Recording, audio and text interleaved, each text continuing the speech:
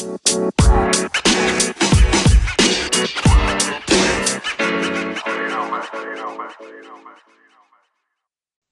everyone. This is Jordan, and I'm super grateful for everyone that listens in on the last episode. I'm kind of surprised that people listened in, but it is what it is. So, today I'm really excited because I have one of my good friends, Jack, and I'll give him a quick introduction, but I was able to kind of hold him down, ask him to co-host with me for one episode. So here he is. But as a quick introduction, and I'll give you the luxury, Jack, of keeping your identity secret. Jack is an incoming investment banker at one of the bulge brackets on Wall Street. He and I have been really good friends since I think even back freshman year now. But you know, over the past few years, Jack in school has been involved in several student organizations, our school's endowment fund, and we've worked together on multiple projects, classes ever since. Am I missing anything, Jack? I think you nailed it. Yeah. It's a nice. Thank you. Yeah, yeah. So great. Jack and I today will be talking a little bit about our experiences in our kind of final year of college, which is a bit sad to say. We'll be talking a little bit about our interest in financial markets. And as way of a kind of, with GameStop recently, as a disclaimer, know, because of the whole Reddit fiasco, nothing that Jack nor I say constitutes an investment recommendation or should be used for the basis of making an investment decision. And all opinions that me and Jack have are solely our own and are meant for really just entertainment.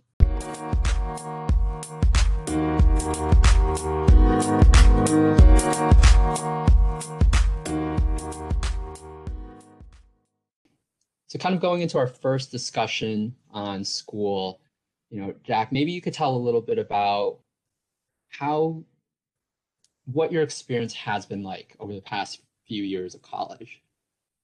Definitely. So I came into school almost 4 years ago, trying to figure out what I wanted to do exactly. And I knew it was something in business, but wasn't quite sure what I wanted to pursue. Probably second semester freshman year, first semester sophomore year, I kind of landed on wanting to do finance.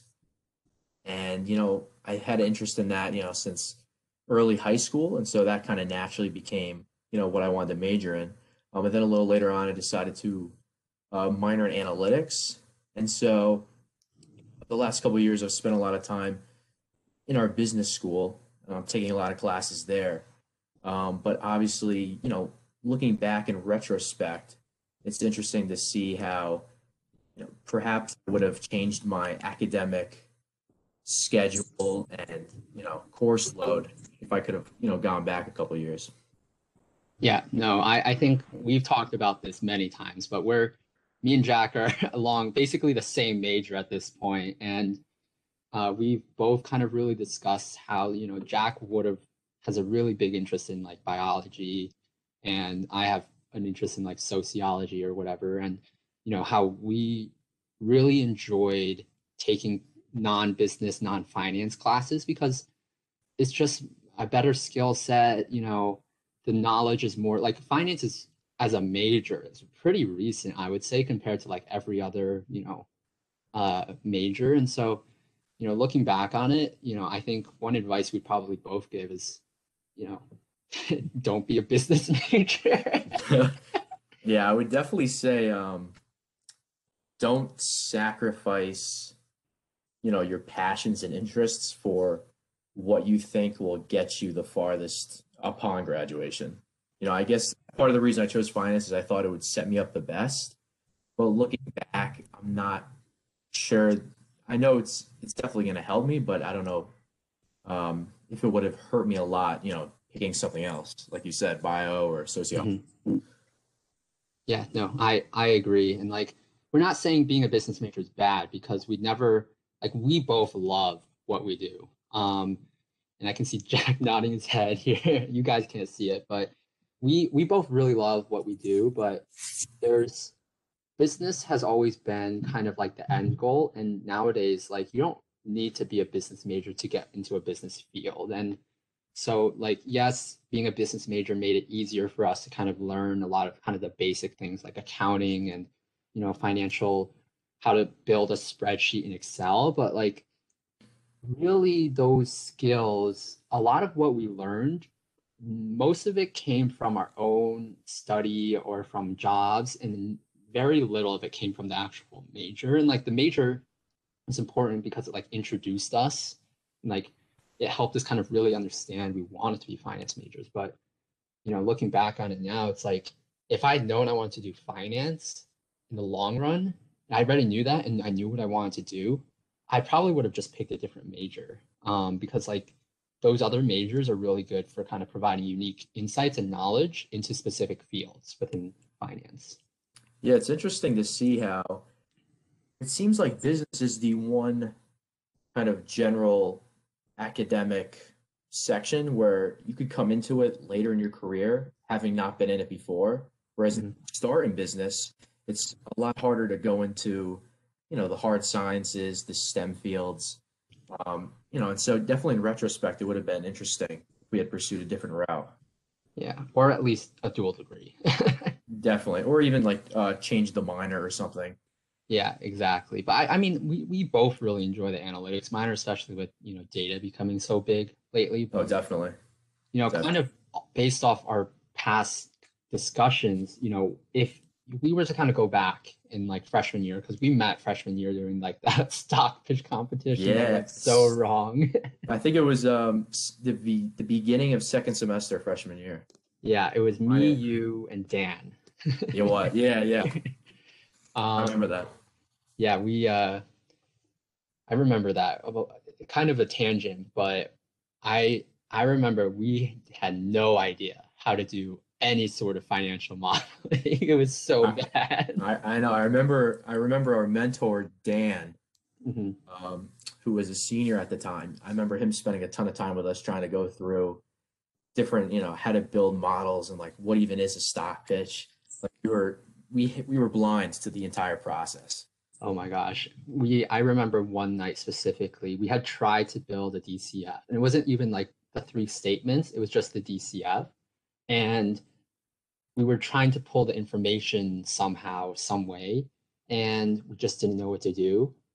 And then all of a sudden, like I asked Dan, and he's like, "Yeah, come over to my suite." I do. I bring my laptop, and he just does it in like an hour and something like that. And somehow, maybe it's just our school, but we made it to the final on this small home building stock that none of us had known about previously. The other guy, Dan, the other Dan, not the mentor, was like, let's do this stock. My uncle says it's cool. And then we do it, and it's like the most difficult stock ever. I know. Little did we realize we were gonna have to value every single house in their portfolio. Oh my gosh. Yeah, we have to know like all of their five different markets and understand how those markets are growing. Like looking back, like that was exciting. That was exciting.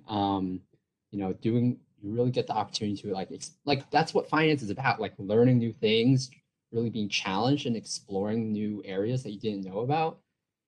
Man, like Definitely. I And think so, that's really the biggest appeal of a finance career path. oh, definitely. And it was also very interesting having to defend a thesis, right? So that was something like we were completely new to. The whole question and answer portion of a pitch.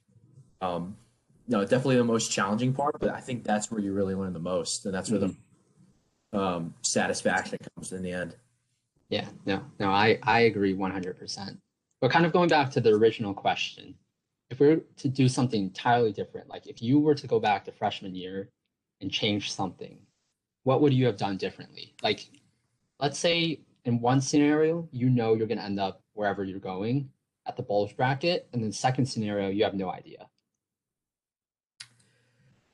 Well, knowing that I'd end up at the same place I'll be starting at upon graduation, I probably would have um, changed my. I wouldn't have majored in finance. I would have majored in something in the bio field, probably something in the hard sciences, but maybe MCB or biological sciences. And then I would have minored in something business related, while also taking part in some of the more prestigious business organizations and events, Hmm. so I could get, I could fulfill my, my interests and passions while at the same time still being able to learn the business side of things and, network with the right people, build those strategic relationships, um, you know, as well. Yeah, no, I think that's great. And what about if you didn't know? If I didn't know, it didn't know where I'd end up. Yeah. That's tough. That's tough to say because hindsight's always 2020. But if I didn't know where I'd end up, I probably would have majored in finance still. But I think I would have, maybe pursued a dual degree or Mm. changed my minor, either one of those to satisfy my interest in sciences. Yeah, no, I think that's fair. I think on my hand, finance, there have been many experiences that you and I have been kind of both a part of that like these small like club events or situations we were both part of that like really I think brought us together, but also were very important for kind of my career in finance. And so kind of looking back on it, if for me personally, I think I would have wanted to kind of start my own thing. Like there was a lot of me and you have talked about this, but at our school there's kind of preset clubs and they've been around for a while, but none of none of them really offer any value to students. And like that's the hardest part about finance is really kind of figuring out where to start and how to kind of learn. And once you kind of have the skill set down, like how to read like a company's financials, like the revenue minus cost of goods sold is gross profit, that sort of thing. Like that's once you have that down, it's like pretty easy, right? And like that was me and Jack had thought about starting a organization we called like Everest Research. And it was like we were planning to like do a bunch of like I come from a research background. Jack appreciates the fundamental research process. And we were like, it would be like we don't have money for this. Like the endowment is the only like thing on campus that has money. And I know other schools like Columbia, a club could easily get like $300,000 or something to like invest. We get zero. And like just kind of looking at that, it's just like there's very few opportunities where you can actually develop any like of the hard technical skills like that. And that's very few already for like finance. And then like put it to work, like do something interesting, do something different that no one else on school or at another school would be doing. And that would give you like an edge. That would make you unique in the recruitment process. But I guess like it's hard because, you know, when you go to other schools, I think what I've realized over the years is no matter what school you go to, there's going to be people who are more driven or less driven than others. The better schools generally have people who are generally more motivated to do something. And that allows them to kind of have a lot of unique organizations, do a lot of like unique things that really help you that really could shoot you into like superstar status like immediately and can like help you out even if you're not doing that well.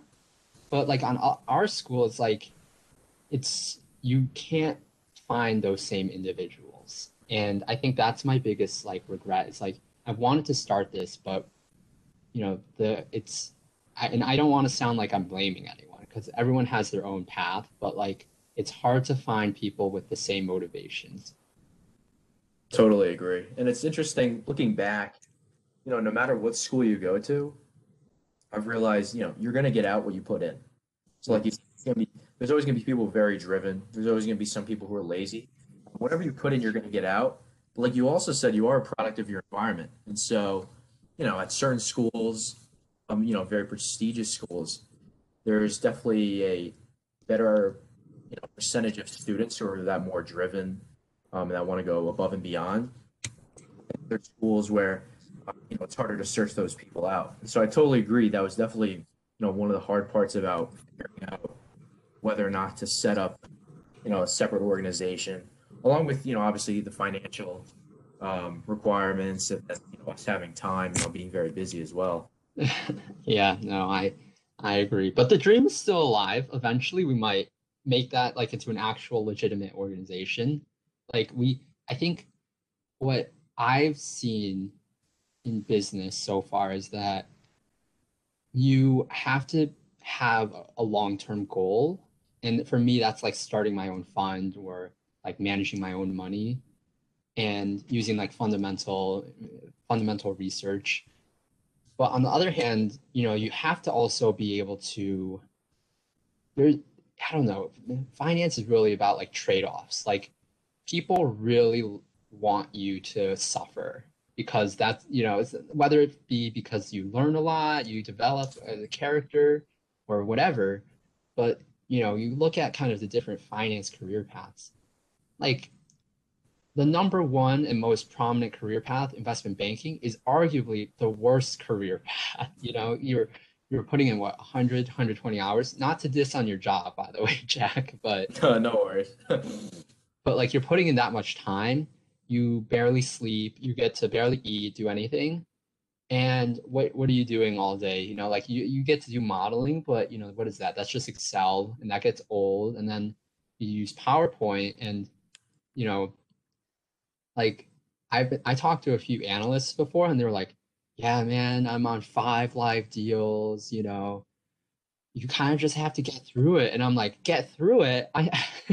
You know, I'm just like, I don't really know if that's, for me, but like, I finance really is just kind of like there really is it's very difficult to kind of do what you want in the field. And so, you have to be able to kind of have that long-term dream and vision of what you want to do. But I guess there's also this really prevalent perception that you need to put in time and you need to like suffer a lot and then you get like a payoff. And I'm like, that doesn't have to be the case.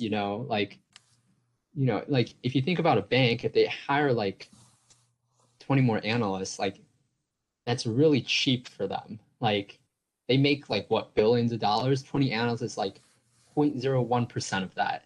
And like, like, but on the other hand, for work-life balance, that would make everyone's lives so much better.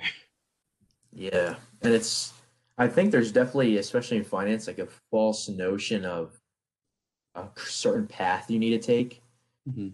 to be successful. And so I think like the industry has kind of convinced a lot of people that you have to do A, B, then C to get to D.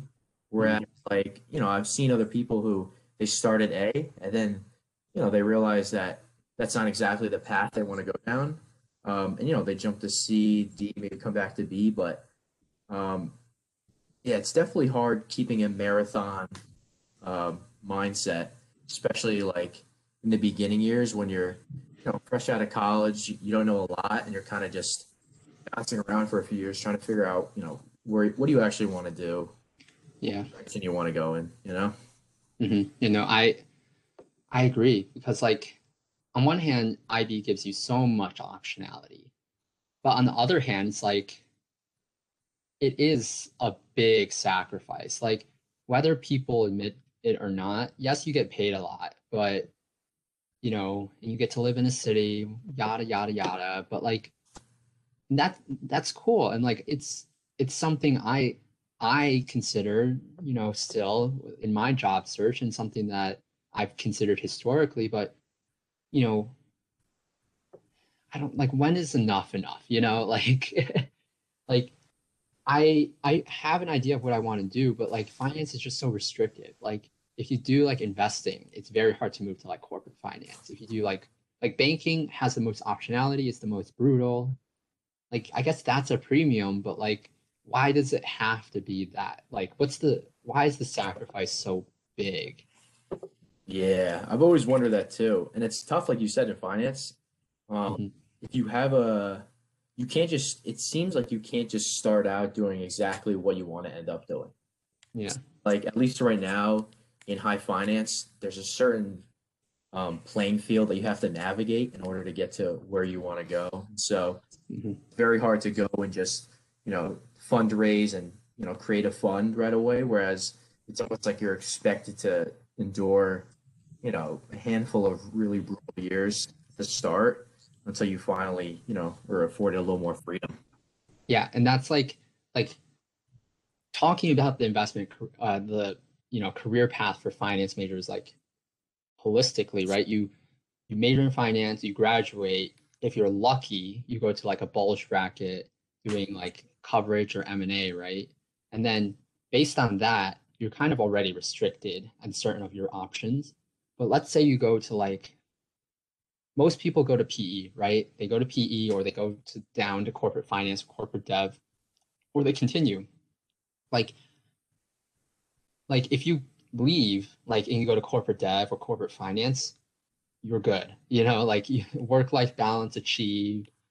But if you keep going, right, you do 2 years in IB, suffer through it all, no sleep. 2 more years in PE, suffer through it, no sleep. Maybe you get your MBA, maybe you get promoted, but like, how long is it going to take for you to like get to that end point? Like, you want to manage money. That's the end goal, right? It could take you like from like, yes, it's 2 and 2, but then it's like 5, 10, 15 potentially, or never, never. Most people don't make it in this industry. And I think that's not talked about enough. I totally agree. And it's interesting to see, um, how, people might put off their dreams for a while to, continue to follow the system. And it's interesting how, Mhm. they'll stay in a certain thing just to perhaps society looks upon it in a favorable light, or, they think that going down a certain path, around their peer circle and family, it looks good, but Mhm. just kind of like a rat race for years on years on. Yeah, 100%. And for better or worse, like I think at the end of the day, all of us really just want to be paid enough to live comfortably, have a bit of excitement in our lives, and have options and be able to do what we want to do. And that's, I can't believe to say this, but that's a luxury, like nowadays. But kind of looking back on it, what you said kind of made me think about like the past few years in our recruitment cycles, right? Like we've arguably this path has been really good for us as well because it's pushed us to be really high achieving. Like over the past few semesters, right, or summers, I've had, an internship each summer, and that like that amount and level of experience vastly out exceeds like other comparable students at my school. And I think, the same could be said for you. That's really pushed you to succeed. But the interview timeline nowadays is like what? Like you do freshman internship, sophomore internship, and before you even get your sophomore internship started, you are recruiting for your junior year internship, right? It's wild. Yeah, I remember it was second semester of sophomore year interviewing for the bulge bracket I'll be working at, and I was interviewing and even accepted an offer before I even had my sophomore summer internship lined up, like probably 2 months earlier. So it's ridiculous how um, you know, far out in advance these firms are planning their new hires. Yeah, no, I remember because it was that I because we interviewed for the same place and you were lucky I wasn't, but also because you knew the VP. But um remember this one day where I did an 8 a.m. like interview. Then I had the 3 rounds with that bulge bracket that we both interviewed for. And then I had to drive down to the city near us to interview for another sophomore internship, you know, and like the recruitment process, like it felt really rewarding because you were considered and like a lot of people were interviewing. But at the same time, looking at it now from my perspective, and I think it's like 188 companies now I've applied to. Like I did the math the other day, and it's like I got maybe like 12 or 13 like actual, in-person first round interviews. And then what is that? Like that's like 6% of all the interviews. And like you know my background. It's like I've done a lot of great work, but the fact that I've only gotten 6%, and it's like it just shows you how tough this like the interviewing, and like it gets really tiring from my perspective because like every week I send out like 5 to 10 applications. I'm constantly scanning for any new jobs. Like for me, it's like I wish I could be paid like, engineering. I think they get paid like 80 to 100. And, you know, yes, their coursework is harder, but like, they don't have to work that hard. Yeah, and it's the other thing about finance that's interesting is that I feel like it's the one major where you have to do a lot outside of the classroom. So, Yeah. other business majors like accounting, marketing, even just other majors in general, like you said, engineering, chemistry, if you want to do medicine, all the work you put in is in the class. And so when you're done with all your classwork, you can kind of sit back and relax. But with finance, it's almost like a 24/7 grind, having to do things in the class academically as well as out of class, self-improvement, career stuff. So that makes it really hard as well. No, I agree because I remember the nights that we like it was like I like everyone else at school, like they get, a weekend, they're like, oh, I'm going out, and I'm like, yeah, I gotta spend my weekend, grinding it out in the library basement, um, with my bros. But like, it was like I'm like doing schoolwork, I'm applying to internships, I'm doing interview prep, I'm, doing all the work for the student orgs I'm a part of for my job, and it's just like you have to do like finance as a major just by itself isn't enough. Like you need to do like you need to have clubs, you need to be a leader, you need to do like have internships before you get an internship, and then you need to do all this prep, and then you get like a 1% chance of getting the job, and it's like that's rough, and like it's reward like people who are older are always like, yeah, it'll be like it's a tough experience to get what you want, but it'll teach you a lot, and I'm like, yeah, that's great, but like how much do I have to suffer in the moment? Like if it's this hard just getting the job, how hard is the job itself? Yeah, and I've always debated that too, and it almost seems like the job is going to be easier than getting it, especially at this day and age. And it's interesting. I just as you were talking, I was kind of thinking like all the extra work that you have to put in as a finance major is also one of the reasons why we become so high achieving and successful in the long run. It's because we've had to do a lot of things. We've had to be constantly moving. You can't really sit still, and so I Mhm. think being a part of that system has made us suffer, but at the same time, it's also um, you know benefited us as well and made us No, rise to the occasion. I agree, but when, it's like the treadmill analogy, like when do you get off the treadmill, and I mean, I guess that's something we both will have to grapple with eventually, but maybe not for you. I don't know how you can do it, but you can go through a lot of suffering. I don't know. I don't think I haven't gone through as much as you. Oh, Perhaps that's that's why. heartwarming. Perhaps that's why. Yeah. Great. Well, I think that's a good place to kind of end our conversation on school, and we can kind of transition to talking about stock.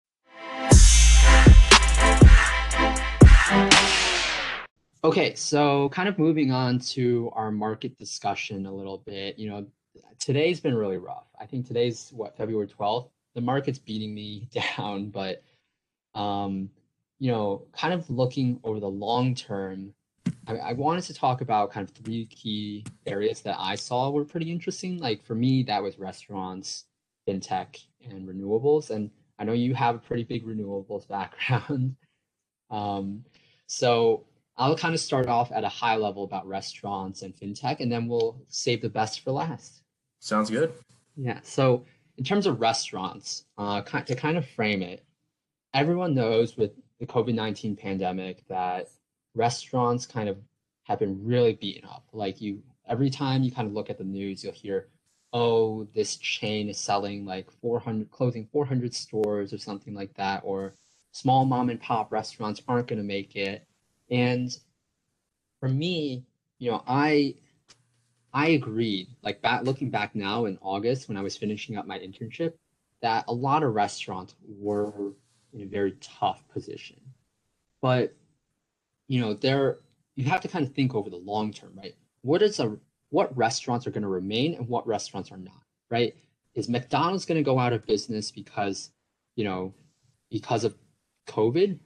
Probably not. Like you're probably if like besides the dining restrictions, if you can like go through drive-through or pickup or whatever delivery, you're probably still gonna want to like eat at McDonald's. But so in terms of kind of that framing, you know, I think the restaurant industry back in August was really kind of discounted. And for me, instead of kind of looking at how the restaurant industry is currently formatted, I kind of looked at where it's going in the long term, right? What are the most popular restaurants nowadays, right? Obviously, Popeyes had that huge chicken craze, but you know, in terms of kind of what people if would normally eat on like a normal day, right?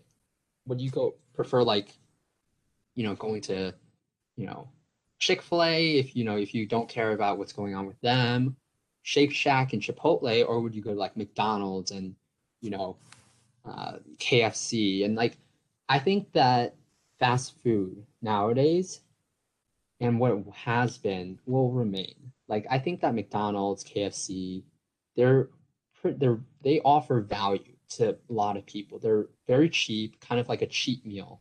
And I think that's like what's your favorite restaurant, Jack? Oh, I don't have a specific in particular, but big fan of McDonald's, Taco Bell, Five Mhm. Guys. Yeah, exactly. Excluding Five Guys because they're technically fast casual, but Mm. McDonald's and Taco Bell, those are like fast food that have been around a while. You don't necessarily think of them for their health benefits, right?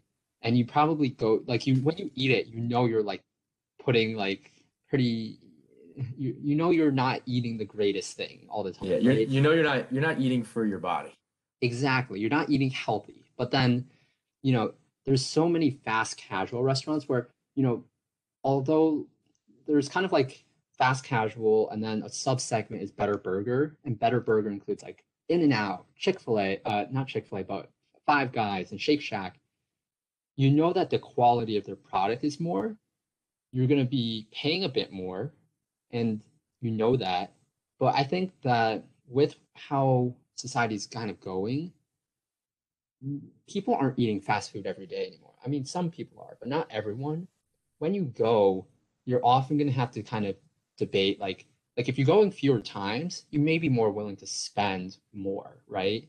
So like that's why I think like fast casual and Better Burgers like they have more of a place in the future of the restaurant industry than I think normal fast food. Like don't get me wrong, McDonald's like I enjoy kind of going there and kind of eating their burgers when I'm like super hungry. But like, if I had to choose between McDonald's and like Shake Shack, which is like a personal favorite, I would have gone with like Shake Shack, right? And like, I'm spending more. Like, it's objectively true. But like, I don't go out to eat that much. And so it's like, in the long run, I'm probably spending less going to fast casual than if I went to fast food more often. I definitely agree. And if you're going to like a QSR like McDonald's every day and you're spending, $2 and you go, every day before work or whatever, that's $10 by Friday. But if you're going to Shake Shack, once a week, get a burger for $6 or $7, like you said, you're definitely saving money. Um, Yeah. it's interesting the the what is it, the fast serve, Fast casual. Yeah. yeah, the fast casual. It's interesting how they offer that dual flexibility of a dine-in restaurant like an Arby's and Olive Garden, coupled with the fast service of like a McDonald's. And so I think Mhm. that's definitely something very appealing to consumers, as well as the shift to a more health conscious lifestyle that I think the millennials kind of started and are going to continue Mhm. throughout all ages. And so I think those are, additional factors that are definitely going to propel that part of the restaurant industry forward. Yeah, because it's a cultural thing more than anything now. It's like if you ask someone like, do you want to go out to eat? You don't want to say like you want to go grab some McDonald's, like unless you're like it's 12 p.m. on a Friday night and you need to like no other restaurants are open, right? Like But if you were like, hey, you want to go grab Chipotle? People are like, yeah, let's go. Like you don't feel like it's like it's marginally healthier, better. It's better products going into it, and it's still tastes great. So it's like I think in the long run, there's going to be a shift towards kind of this model where you have fast service, better food. It's not full service, right? It's not like the $400 meals in New York, but it's still a bit pricey, but it's like it's better than McDonald's, and people are more willing to kind of socialize and go out and eat there. 100%. I think it's really the best of both worlds on both sides of the table, and like you said, it's really it's more of a social experience. It's definitely a culture shift rather than anything else. Mhm. Yeah, no, I agree. And market research from IBIS World actually shows that. And it's like fast food is growing, but it's growing because of fast casual, not because of traditional fast food. And I guess the last thing I'll talk about is really like the franchise kind of model that has been really prevalent nowadays. I think it's a really great model because for investors wise, this holding company business gets like money for almost nothing. It's like dirt cheap, high margins, right? But I think that's like for some cases, like you have to think about what the store is really trying to do, right? Like for a Wingstop, for a McDonald's, those businesses like, and I'm just kind of pulling from our experience at our school, like when we go to any of those really are not places that people would eat a meal at. They would kind of go there for like a snack, right? And like, you kind of just order it. It's not that cheap. It's still kind of pricey, but you order it, you get it, you eat it. But like you also that's like at 9 p.m. when you're like starving. And then like you look at these other restaurants like Chipotle and like those are places people go to eat meals like and the thing with like fast casual like you look at many of the fast casual restaurants nowadays and I think the best are still very much so company operated because you have more control over the supply chain, you have more control over the quality, the culture. Culture is something that I think people overlook a lot. It's like if your business has like a culture, whether it be internal employee or even customer culture, like that takes time to foster. And there's really no culture for McDonald's, right? Like unless you include like drunk 9 p.m. like McDonald's runs, like that's really like you kind of go, it's not there's no culture behind it. And I think there's this rising culture of like eating with others, right? And you do that at places that are a bit better, a little bit pricier, but not too much to break the bank, and you enjoy it. And I think that's having company operated stores allows you to get that. And I think I've seen that more often at company operated stores potentially than some of the franchises. This is just opinion. I'm not saying there's like a huge difference, but I think in terms of kind of where the industry is going, that I think company operated has a huge place to stay, even if the margins are lower than franchised restaurants. I totally agree. I think from an investor point of view, you rather, put capital into, restaurants that are on the franchise model. Consumer standpoint, like you said, there's a much better atmosphere and cultural experience with others when you're going to a company operated store. So Yeah. it'll be interesting how that plays out in the future and if there will be a shift among investors. Yeah, no, I agree. Anyway, kind of pivoting a little bit to a completely unrelated, well, not really unrelated sector, fintech. And specifically, I'm talking a little bit, it's fintech has been really popular lately. It's pretty vague, but a lot of it I think has been companies really supporting kind of the back end behind the scenes. I think the two most popular companies nowadays for fintech are Shopify and Square, maybe Stripe too. But these are technology companies really changing up how financial services are served, done, processed on the back end, all of that. And oh, I forgot Robinhood and Venmo. Yeah, those two. Can't forget those. Yeah, I can't forget those. Really changing up, you know, how you invest as a retail investor and also how, you send money or receive money from people. And I think like kind of jumping off of that, right? Like fintech is really, for better or worse, really changed how businesses kind of and individuals utilize and move their money.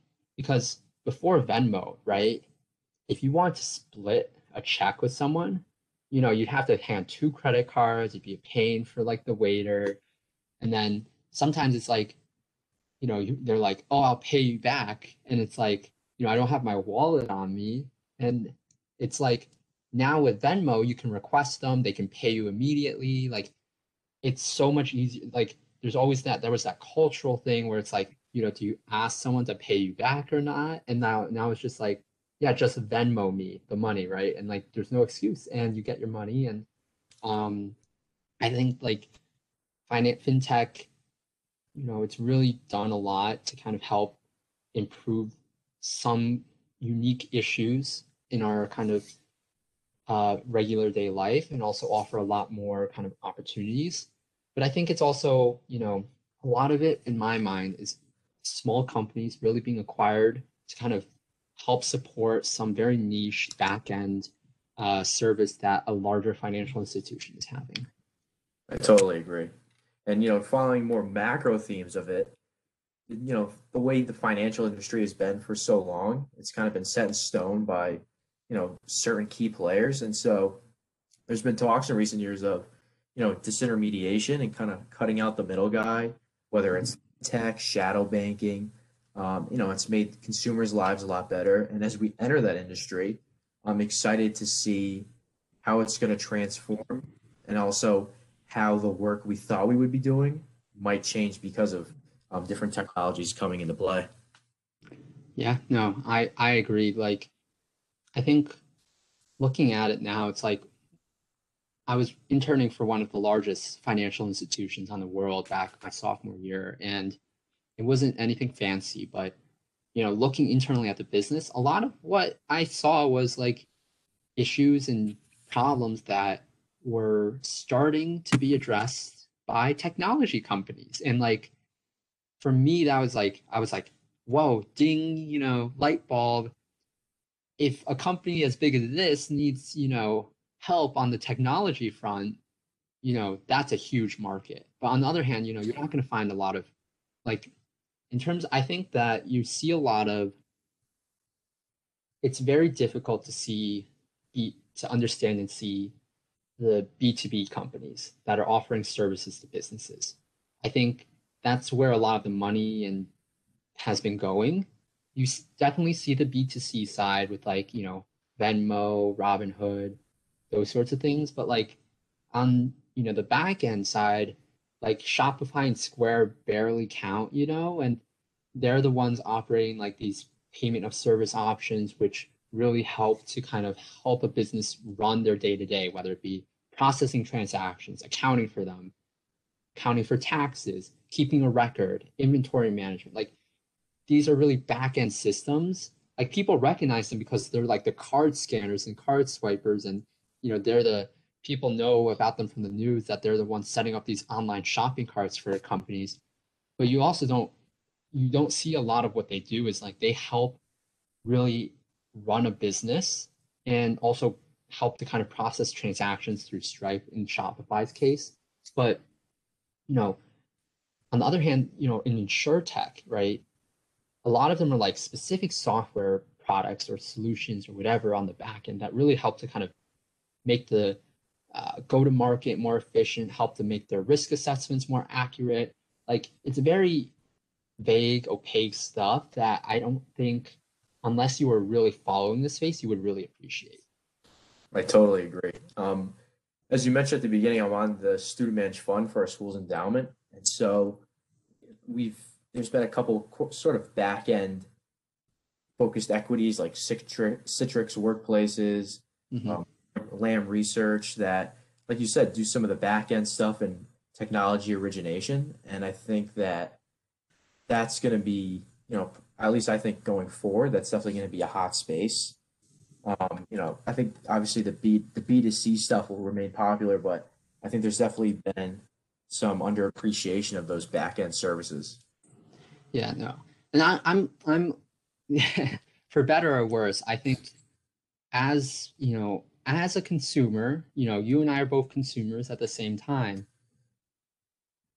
I still appreciate B2C a bit more, but there's always, I think, you think about who has more money right now. It's like, is my pocket or, some big company like Goldman Sachs, who has bigger pockets? Yeah. Probably them, right?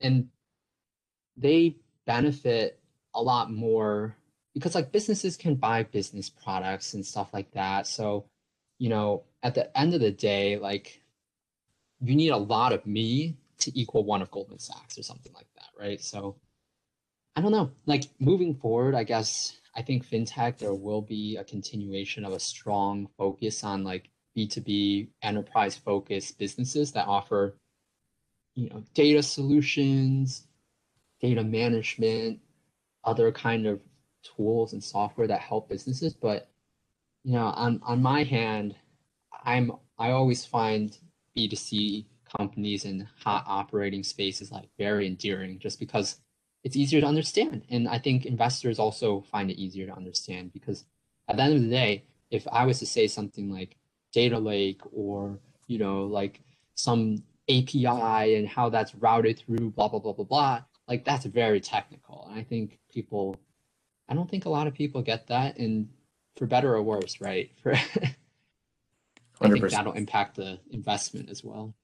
Oh, definitely. Like you said, B2C, easier to understand, and we see a direct, tangible impact from what that company does. Yeah, 100%. and it's like on a customer scale, it's easier to estimate. Like you estimate on a per subscriber or per customer basis. Like it's like if you have a subscription like for Shopify, you're selling to like other businesses, like it's the same idea there, but it's almost like you understand the market better when it's in the form of like people, like individuals. Like if you think of like Netflix, for example, right? You're looking at individuals and you're thinking to yourself, how many people will subscribe to Netflix, this year, this period.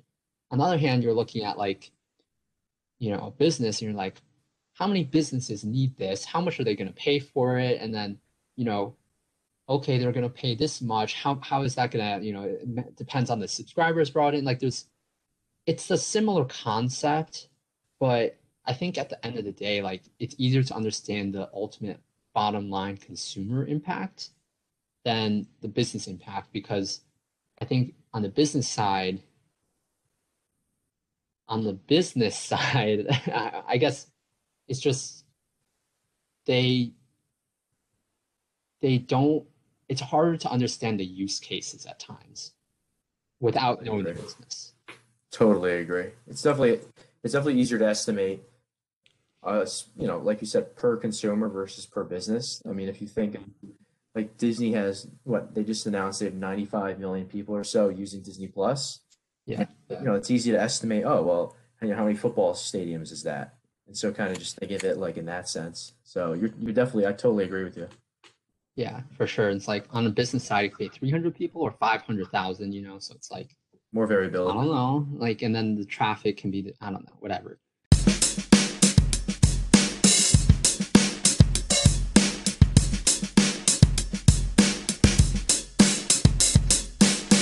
Kind of moving on from fintech, well, let's talk a little bit about renewables. So you have I wouldn't say pretty extensive because that means you're 45, but you have Yeah, not at all. experience. You have experience with the renewable sector. Maybe you could talk a little bit about, your work over the summer, um, what you looked at and what you kind of see the renewable sector moving forward. Definitely. So, well, after my sophomore year, I interned at a commodities trading firm, and so Hmm. I got to see a lot of the fossil fuel side of the energy business. And then this past summer at the Bulge Bracket I'm going to be working at, I was in their alternative energy finance group. And so working with, they offer a lot of different products, but, the main topic is renewables. And so I've kind of seen both sides of the coin. And, going forward, there's definitely going to be a transition to renewables, but in the meantime, we're still going to need some of those cleaner burning fossil fuels like natural gas, and hydrogen to kind of help us parlay our way there. Hmm. I think on the alternative side, the biggest question, the biggest thing I looked at over the summer was storage. So a lot of these renewables, the wind isn't always blowing, the sun isn't always shining, and so how can we capture that energy during peak hours in the middle of the day and harvest that for whenever it comes home from school and work at night. And so I think going forward, there's going to be a large focus on batteries and other energy storage technologies. Yeah, no, I 100% agree. I think it is where we're going, where we need to go. I think it's difficult. Like the transition is going to be very difficult. I think infrastructure and, battery storage is probably one of the most difficult things. Like there's so much land like in the US that you can build wind turbine farms for sure. You can build solar farms for sure. But the problem is, how do you like if it's nighttime, you're not getting any energy, right? How do you kind of fix that issue about like the thing is it's like these technologies generate a ton of energy. Like we like it's not the problem that, a solar panel doesn't generate energy, right? They generate enormous amounts. We can't capture it. Yeah. We can't hold it. Like we get it, we have it, and then the battery runs out in like an hour or something, right? And so like that transition is very difficult. And I think, I don't know, like, have you heard of any companies working on kind of, storage technologies? Yeah, obviously there's different batteries, so cobalt batteries, lithium ion, nickel halide, but then there's also different storage technologies uh, Mhm. that use, gravity-based solutions, um, hydro-based solutions, other types of batteries that are more like industrial grade, Primus Power, I know, ESS Incorporated, Storage Vault. So there's a lot of different storage technologies that are being researched and developed, and there's a lot of capital going into there. But um, at the same time, a lot of those storage alternatives are more intensive, and so the name of the game is really how much energy can you store in the smallest amount of space. Yeah. Like you can store a ton of energy if you have a huge battery, but that doesn't mean it's the most effective or efficient. Exactly, Yeah. exactly. Kind of what we've That seen with, the car industry recently.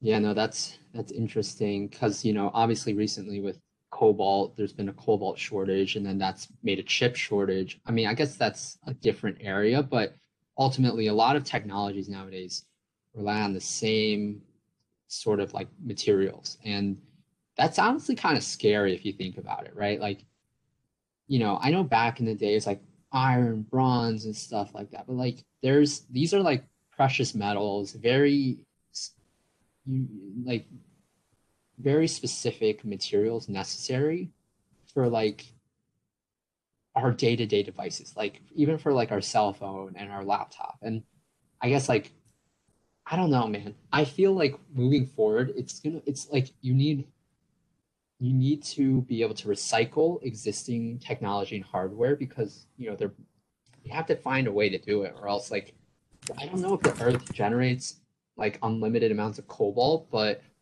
at least it takes several years to do that and you have to dig deep, maybe. Um, on the second hand, it's like you need like you need an economy that's willing to kind of adopt these technologies, which I think we've seen with like electric vehicles. And then you need like the infrastructure to store, to recharge, to like transmit all of this energy, and it's exciting. This is like if we can do it, I think this will destroy the fossil fuel and the fossil fuel industry. Like on the other hand, it's like it's going to take a few years. It's not instantaneous. But I think in the long run, people should remember that, you know, I think that I don't know about you, Jack, but there's been, the weather recently has been pretty bad. But like, you look at like, I think was it Venezuela, Nicaragua, that one coast that got hit by two hurricanes at the same Mm, time. Like, I think there is a societal push by some members to go towards kind of a cleaner future, and clean energy has a big part to play in that.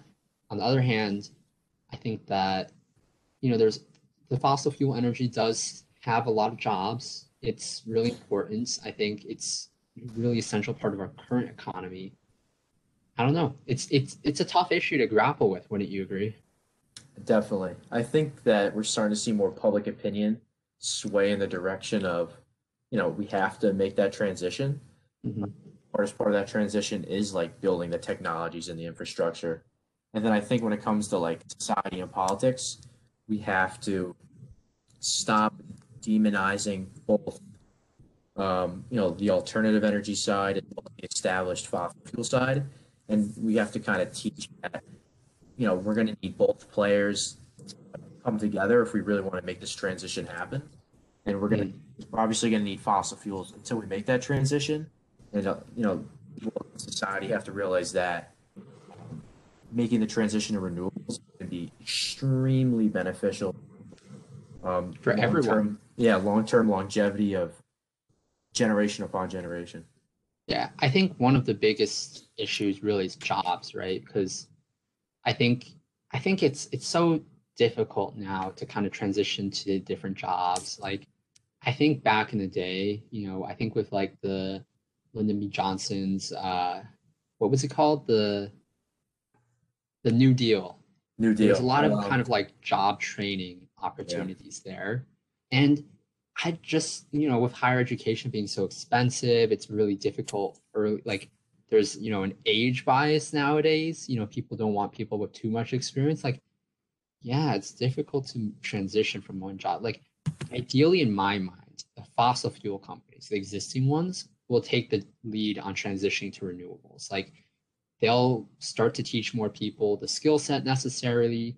They'll start to diversify their energy production.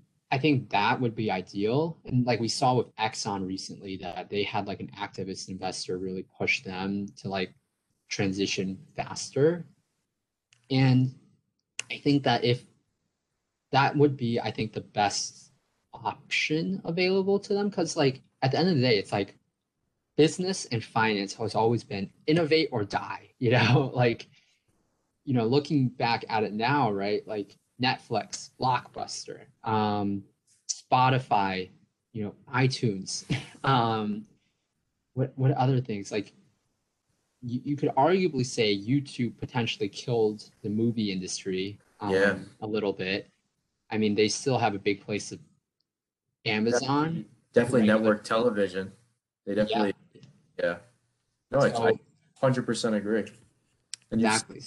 and you've seen some established players like Dominion Energy, who largely was like, natural gas, and they've been offloading some of their pipelines, in an effort to kind of get off the fossil fuel train a little bit, and use some of that money to invest into cleaner fuels. So I think I 100% agree with you that the best way to make this transition more seamlessly as well as quicker and at less cost is to see the big boys step up to the plate and do their part. Yeah, no, I agree. And I think that I think one of the issues is money, right? And I, as an investor, right, I appreciate dividends and share buybacks and stuff like that because that ultimately comes into my pocket. On the other hand, businesses, I think that financial engineering really ruined a lot of businesses. And I'm not saying there isn't a place for it because, when you become a big established business, you you should start to pay dividends, do share buybacks because that's really where you're going to add more value. On the other hand, you have to keep money in reserve because, you know, you have to look at kind of what's changing, what's going to be the future of your industry. And you have to, like, what made those companies so great is they predicted it, and or they were some of the first people to kind of go in that industry or the most established. They were able to build up the largest market share, develop the best product or service, right? Like once they become mature, a lot of companies, if you think of like that, like life cycle charts, like, you have early stage growth, mature, and then, decline. Yeah. Like people have to remember mature lasts only so long. Yeah. There is going to be a decline period, and you can either let it die or try and turn things around. And you need to be able to be always on top of what is changing, what's where is my industry going, and have money ready and people ready and investments ready to move in that space. You have to take, as a big business, you have to take a few chances, and you have to have set aside money for that. And I think a lot of businesses aren't doing that enough nowadays to set aside money to really think about, yes, it may be 10 years, 20 years down the line when these changes start to become big, but then there's going to be new changes. Like if you don't continue to try to innovate and change yourself, a lot of money nowadays is going to kind of try and keep things as they are. And you often can't because like technology, like even looking at technology is what embodies it is the fact that it brings about change, right? And people want to have a better life, they want better things. Change continues. Like you can't expect the same thing to always work forever. And I think that's really if you look at Disney, one of the most well-known, long-established media brands on the planet, what were they known for? Their animated films, cool. Then they opened theme parks, cool. Then, Netflix was supposed to be like a Disney killer. What did they do? They were one of the first people, outside of Netflix to kind of make their own content a subscription-based content, right? And they've been really rewarded with it. 95 million subscribers as of today. And, you know, those are the type of risks you need to take. Like, yes, but because like at that point, it's something like arguably you could say Disney was forced to do it, blah, blah, blah, blah, blah. They've added more kind of new shows and they understand what consumers want and what's different. They're not sticking to the normal media release schedule of like, one movie per year. They're like, yeah, we're gonna run like 12 different shows at the same time on our platform. That's something like outside of like, the Disney Channel, which they did on TV, they haven't done in a while. Yeah, I totally agree. And I think sort of related to that, I think the whole pandemic kind of showed companies that weren't saving enough money. Um, you know, those companies that didn't have a lot on their balance sheet, they had a much harder time last March and, throughout the spring and summer, because they kept, like you said, financial engineering, distributions to shareholders. So I think if a lot of these companies can foster a saving mindset with capital, and instead of returning value to shareholders quarterly, instead return that value to shareholders after large innovations and stuff. Yeah. I think benefit obviously investors, but it's going to help society move forward in general. I think I think in part as investors, we have unfortunately a part to play in this because we always look at quarterly earnings. What do quarterly earnings tell you? How the company performed in 3 months. Yeah. If you ever worked on a project, like even for school, a school project, which is meaningless, by the way, can often take an entire semester, right? And, you know, investors have historically, and are starting to less so now, penalize companies that make these big long-term investments because they want short-term gains. And you have to remember that investing is about investing for the future. You're trying to figure out what company is going to be the essential companies, that are building up that future world, you know, and you're putting like it's about putting money to them rather than the companies that are, yes, they're paying you money, which is great. Yeah, that's nice. But like at the end of the day, you're probably going to make a bit more off of like, you know, finding companies that are kind of going to be key companies in that future world than, being paid a 0.56 dividend yield or something like that, right? And 100%. I think more investors definitely have to adopt a longer term value mindset and mhm, looking at the Pepsis and the Alphabets of the world versus, can I make a quick buck here on GameStop? yeah, Or should I invest in a company just because they have a 4% dividend versus they have wild innovation for the next dozen years? right.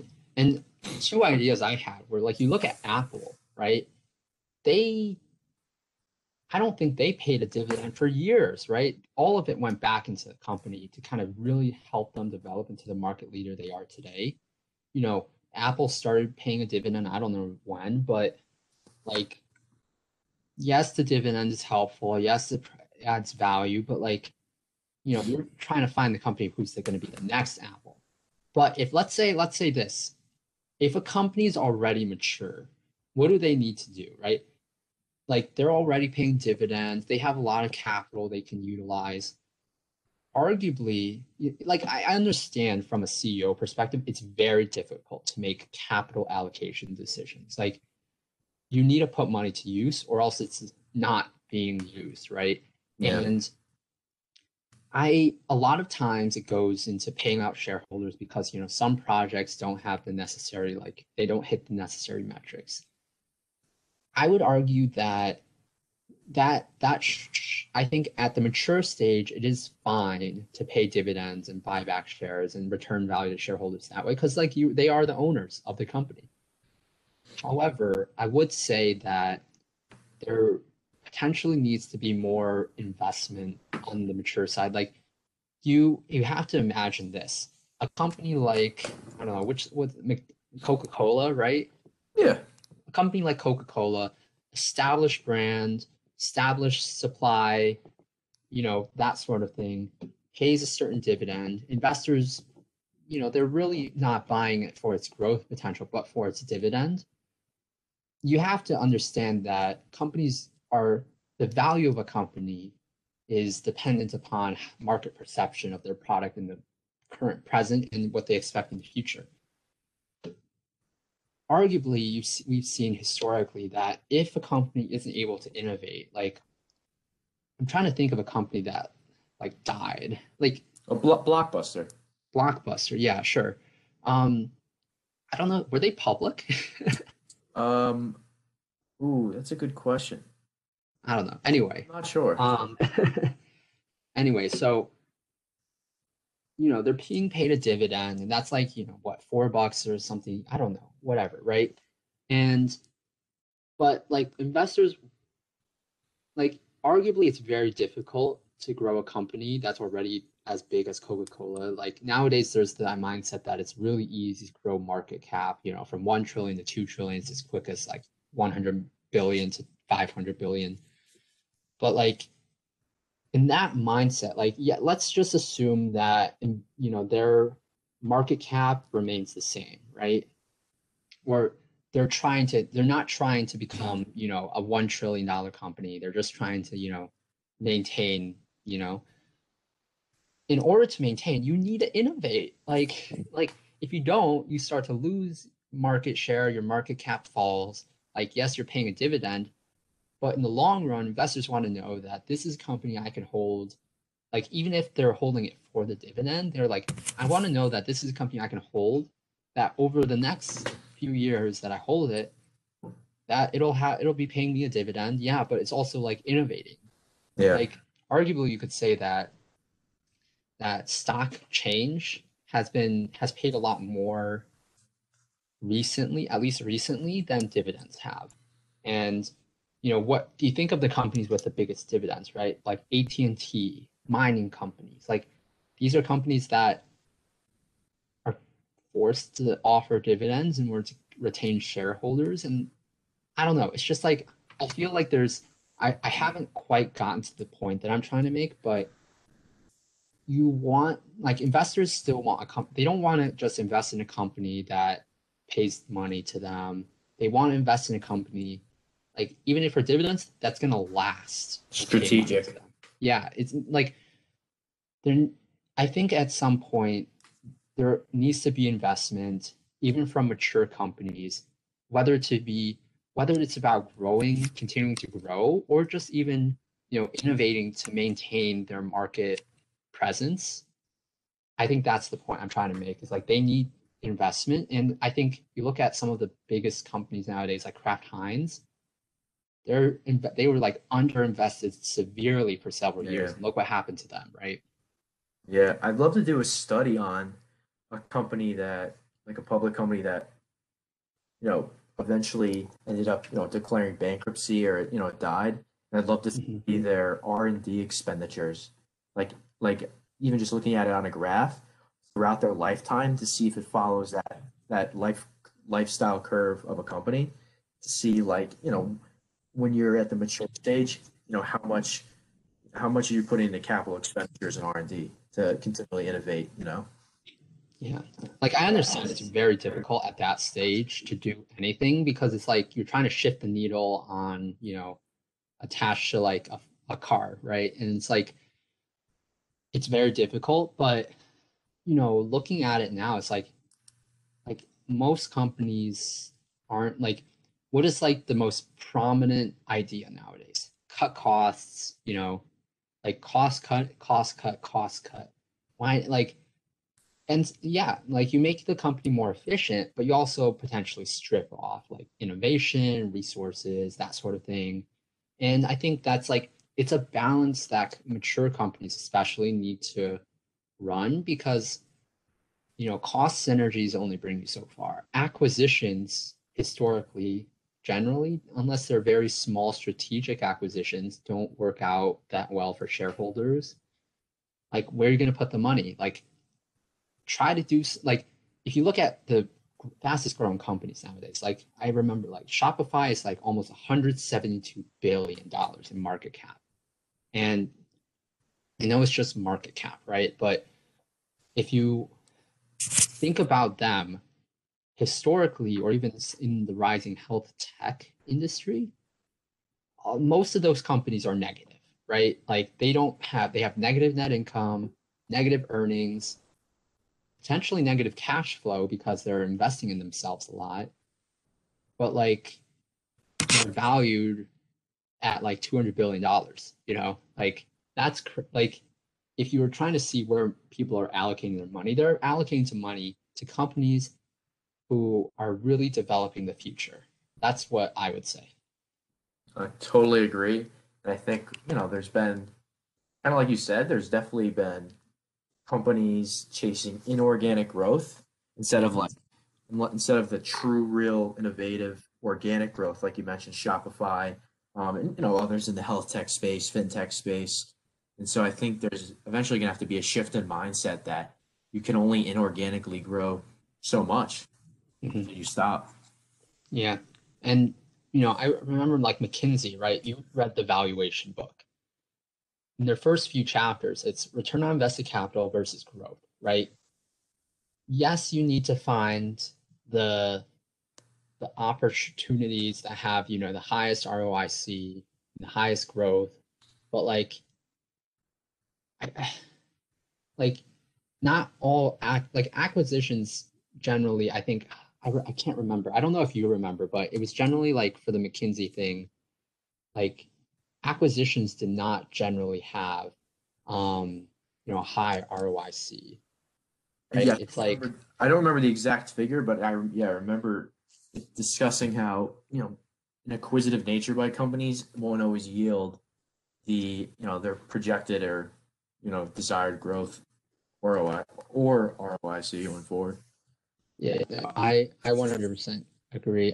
Okay, here I found it. So there's a chart in McKinsey's valuation book, which is like one chart growth, one chart or like one axis growth on the Y, one axis ROIC, and it's like, and then with higher, in this is like growth and ROIC into value, right? You are, yes, like in terms of kind of higher ROIC, higher growth generally means more value. So like, yeah, finding really good investment opportunities is really good. On the other hand, like just growing for the sake of growing, pursuing growth at maximum, not really caring about what you're investing in, that has pretty low like value. And so, you know, in that sense, like it is a tight balance. Like I think a lot of companies nowadays are growing just to grow, and like that's not an efficient use of capital. Like, improve your product, improve your service, do something different, you know, add value somewhere, tackle a new problem, right? And I think that's where I don't know, maybe that's like a big issue that a lot of companies just really can't figure out what to put their money towards. But I have the feeling that a lot of them don't really have that problem. Like they're not investing in their people as much, they're not investing in their technology or whatever. It's like I have a sneaking suspicion that that's a pretty big detriment to the value of each investment that companies are looking at. And I think there needs to be a shift in mindset around how, really finding great investments that'll help grow the company. Because like even with a low growth rate, a high return on the invested capital will generate far more, you know, value than just kind of growing with, just putting money anywhere. Finding those options is really difficult, but an acquisition generally isn't the best option. Like you can see that with share prices, and when an acquisition is announced, right? Like sometimes they're really good, and I think that's good. But I mean, remember we were looking at what was that beer company we were looking at? Oh, Craft Brew Alliance. Yeah, Craft Brew Alliance, acquired by I think it's Anheuser-Busch. Anheuser-Busch, right? And we knew it was going to be acquired, but this, smaller company, easier to kind of like, yeah, smaller, easier to grow, better able to make strategic, higher ROIC investments. You know, was it a good acquisition by Anheuser-Busch? Maybe. I don't know. Like, it's hard to tell, but like, it's nowadays I can understand the difficulties CEOs have, and I have a greater appreciation for it, but I think companies need to refocus where they're trying to add value, because cost cutting is a very low value add, and like yes, it helps grow the company, but you know I don't know. Anyway, any last thoughts on this? I think we're coming up on Um, time. yeah, I'd say the only thing I'd add is just you have to add value. Sum it up. Companies have to find a way to add value to their employees, their customers, society in general. And I think if they Mhm. have a mindset of, being a value add in the long run, they're going to succeed. Yeah, no, I think so too, and that'll make them better companies in the long run as well. 100%. Got it. Well, anyway, Jack, thank you so much for taking the time to sit down and record one of these super long conversations with me. Maybe I'll grab a hold of you for another one in the future. Yeah, Um, definitely. maybe before you start full time, or else like I won't be able to grab you ever. I know. It was good. Well, maybe it would have to be like 2 a.m. Oh my gosh, that would suck. Saturday night. I know. It would I'll be have to tough. live on the West Coast for that to work for me. I'm sorry. That's true. Anyway, but thank you again, Jack, and thank you to our audience. If I don't know if we'll have one, but thank you if you are taking the time to listen to it. I hope you enjoyed. You know, let me know if you like this kind of banter conversation with me and Jack. I definitely think for me personally, a co-host is better than me monologuing. But let me know if there's a comment section. I don't really know. Um, anyway, I will see you guys in another whenever I record another one. So, Thanks, bye everyone. everyone.